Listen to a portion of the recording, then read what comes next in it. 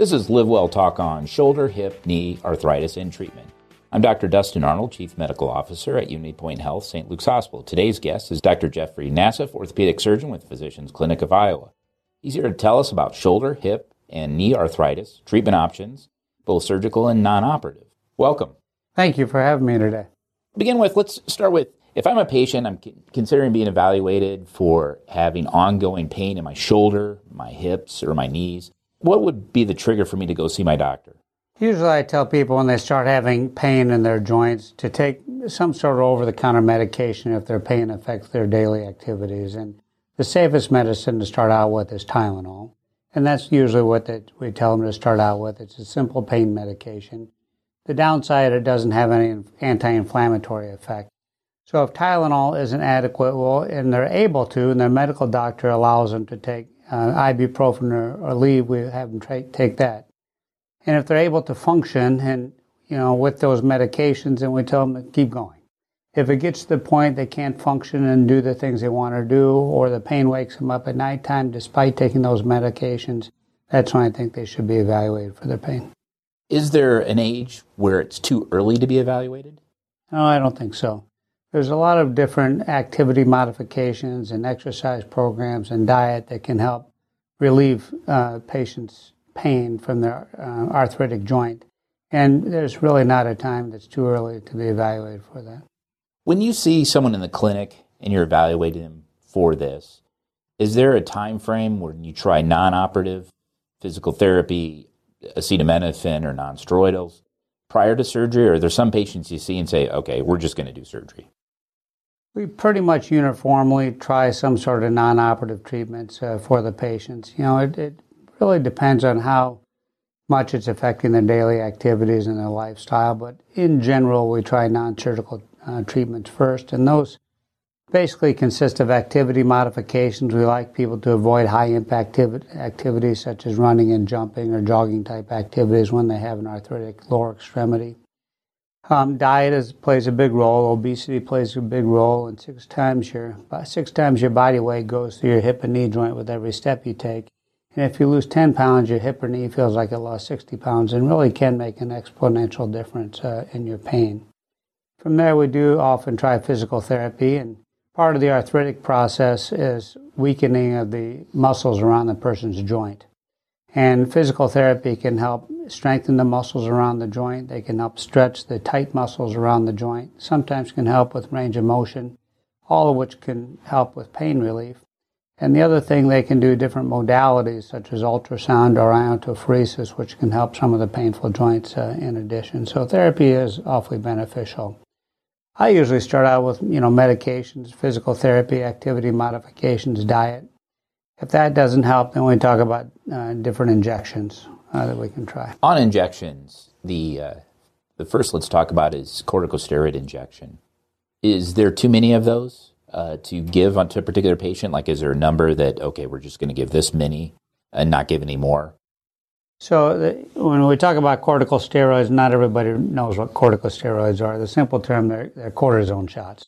And my thought, and it's pretty universal, I think, that a person can have 3 cortisone shots per joint per year. And that can sometimes go on for a long time. So I kind of tell patients if they get more than 4 months pain relief from their cortisone shot, I think they ought to just keep doing it. Okay, that's good advice. What about the cartilage substitutes? Those were popular a couple of years ago. Are those still effective? So the other type of injection is called viscosupplementation, and there's a bunch of different brands for the same thing. That's not an anti-inflammatory. What it is sort of a joint lubrication to bring a cushion or a lubrication in the knee joint where that's being eroded away from the arthritis. It's only FDA approved in the knee, so it's not approved in the shoulder or the hip. The studies on it really are pretty good, and they basically tell us when a person has early to moderate arthritis, they work pretty well. Moderate to severe arthritis, less well so. When it's bone-on-bone, it really doesn't play a role. Now, we do occasionally try it on bone-on-bone arthritis. If a person is too sick to have surgery or has some other reason they can't have an operation, occasionally we'll try viscosupplementation in the knee joint, but not very often for bone-on-bone arthritis. And those are made from like rooster combs or something like that, right? Rooster comb, chicken comb. What about shark cartilage? That's one that falls in and out of favor. Yeah, there's no real evidence that anything like that helps whatsoever. There is some reasonable evidence that glucosamine and chondroitin sulfate helps, and that's a reasonable thing to try. You have to take the correct number of milligrams per day. In general, you have to take it for 3 months to know whether or not it's going to help. If you think it's helping after 3 months, you keep taking it. If after 3 months you don't think it helped, you gave it the old college try. Yeah, I think that's good advice. I always tell patients, don't mortgage the house to pay for these supplements. Try them. If they work, great. If not, get rid of them. Yeah, I think that's good advice. What is the most common occupation that you see that has affliction of the shoulder? Well, that's a good question. A lot of people that have problems with their shoulder have heavy overhead use or over-the-shoulder use of their arms, and are doing a lot of heavy lifting, especially above the level of their shoulders, tend to have problems with their shoulders. Okay. I think patients underestimate, this is my non-orthopedic opinion, they underestimate how big a shoulder surgery is.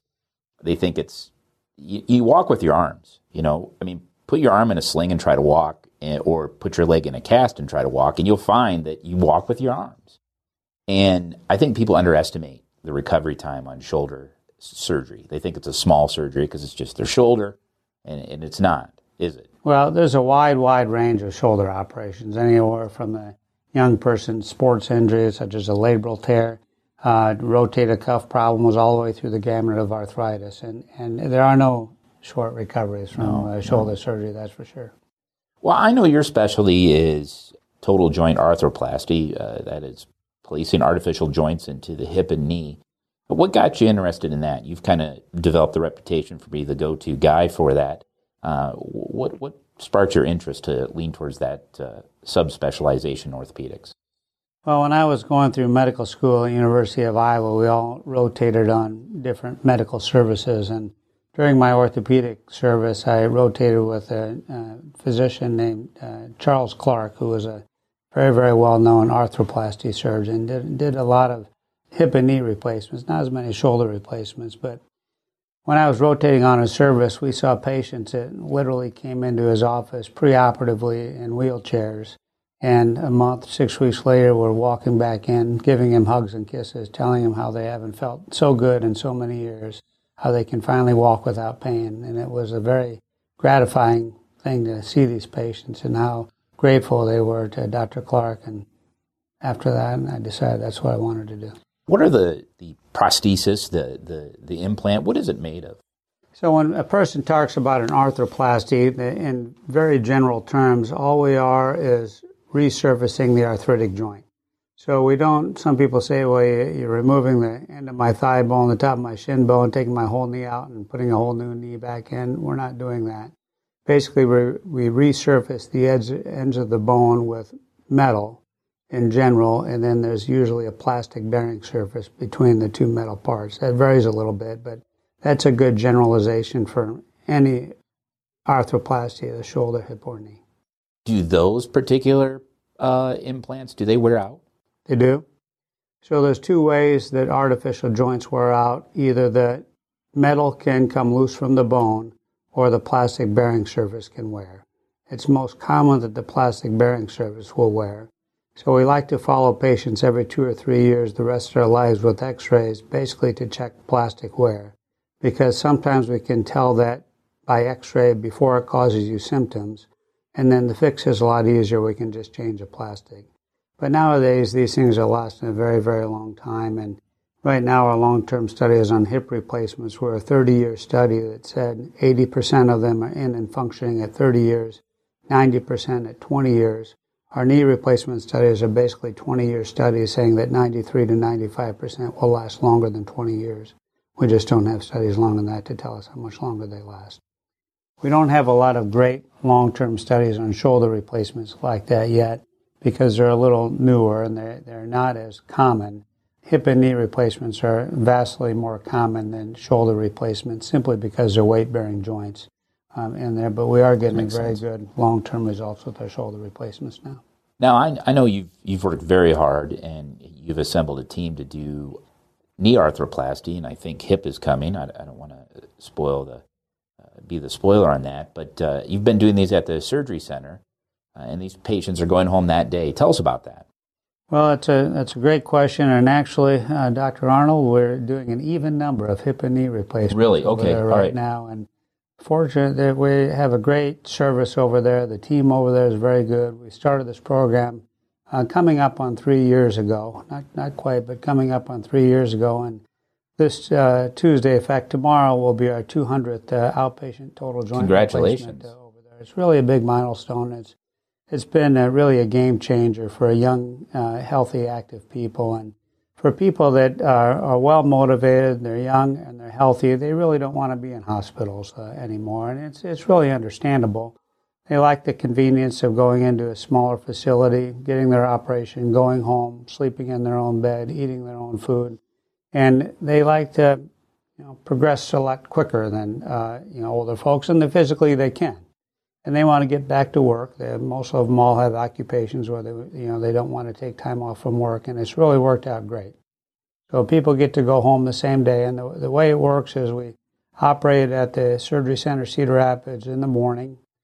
The nurses get the patients up walking in the recovery room.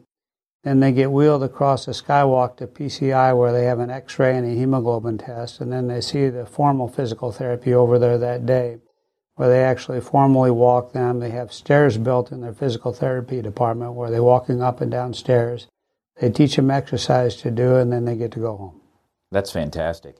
I think it really demonstrates the motivation of a patient and the partnership that a surgeon has with a patient to be successful, and also demonstrates that team aspect with your therapist and nurses to get them up and moving right away. Well, it really took a big change in philosophy. Yeah. It's something that's been going on in the United States for probably 5 years, and we, like I said, we started about 3 years ago. And you went off, if I remember, off in Indianapolis? We did. I have a friend there that was doing it for about a year before we went there. We went and an anesthesiologist, some of the members from the surgery center, and some of the nursing members and staff members all went with us there, and we looked at their program. It really took a coordinated effort through nursing, administration, therapy, x-ray department, lab to get everything arranged. And it took us a little while, but now it's really working fabulous. Yeah, that's fantastic. Good outcomes, from what I've been told, and a lower cost. Is there any other surgery center in Eastern Iowa doing this? Well, we just got a notice that Steinler in Iowa City is just going to start their program in there, but I'm not aware of anybody else in there.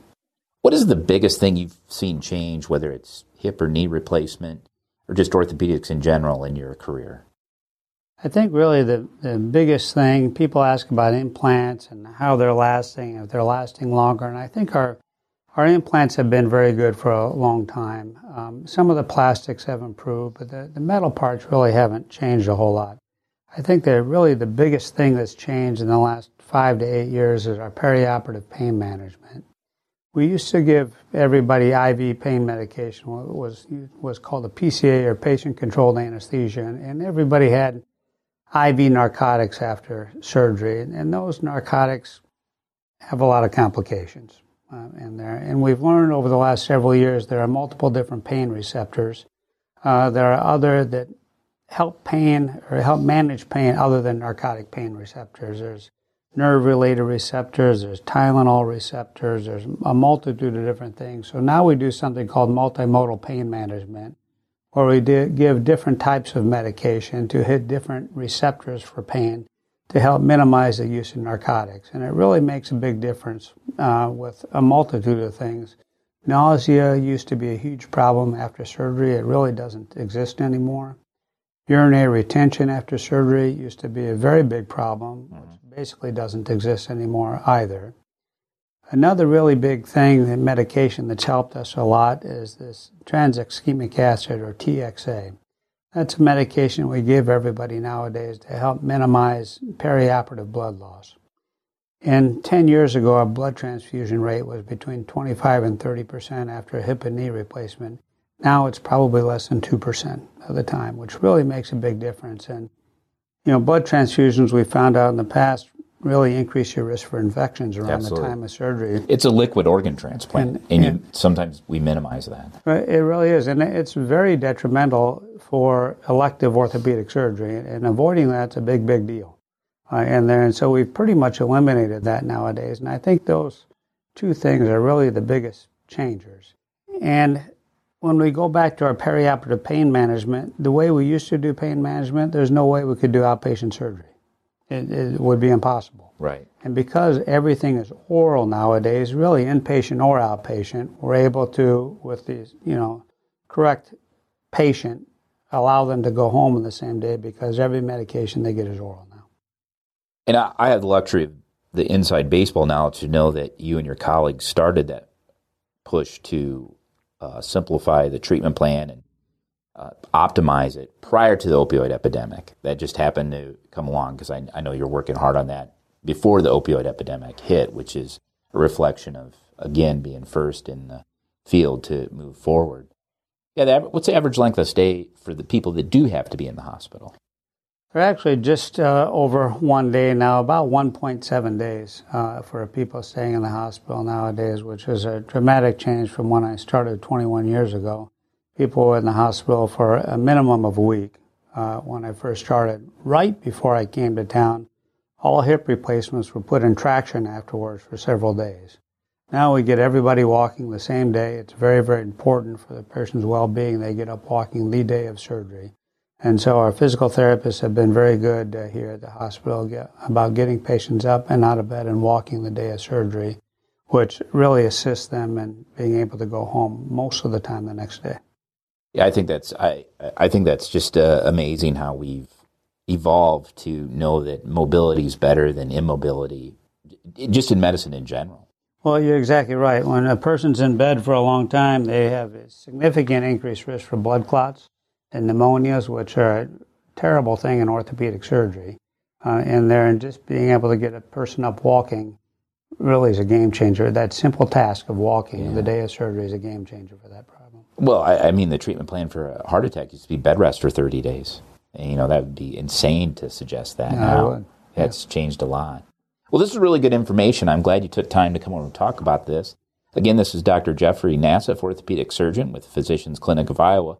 For more information, visit at unitypoint.org. If you have a topic you'd like to suggest for our Live Well Talk On podcast, shoot us an email at stlukescr@unitypoint.org. And we encourage you to tell your family, friends, neighbors about our podcast. Until next time, be well.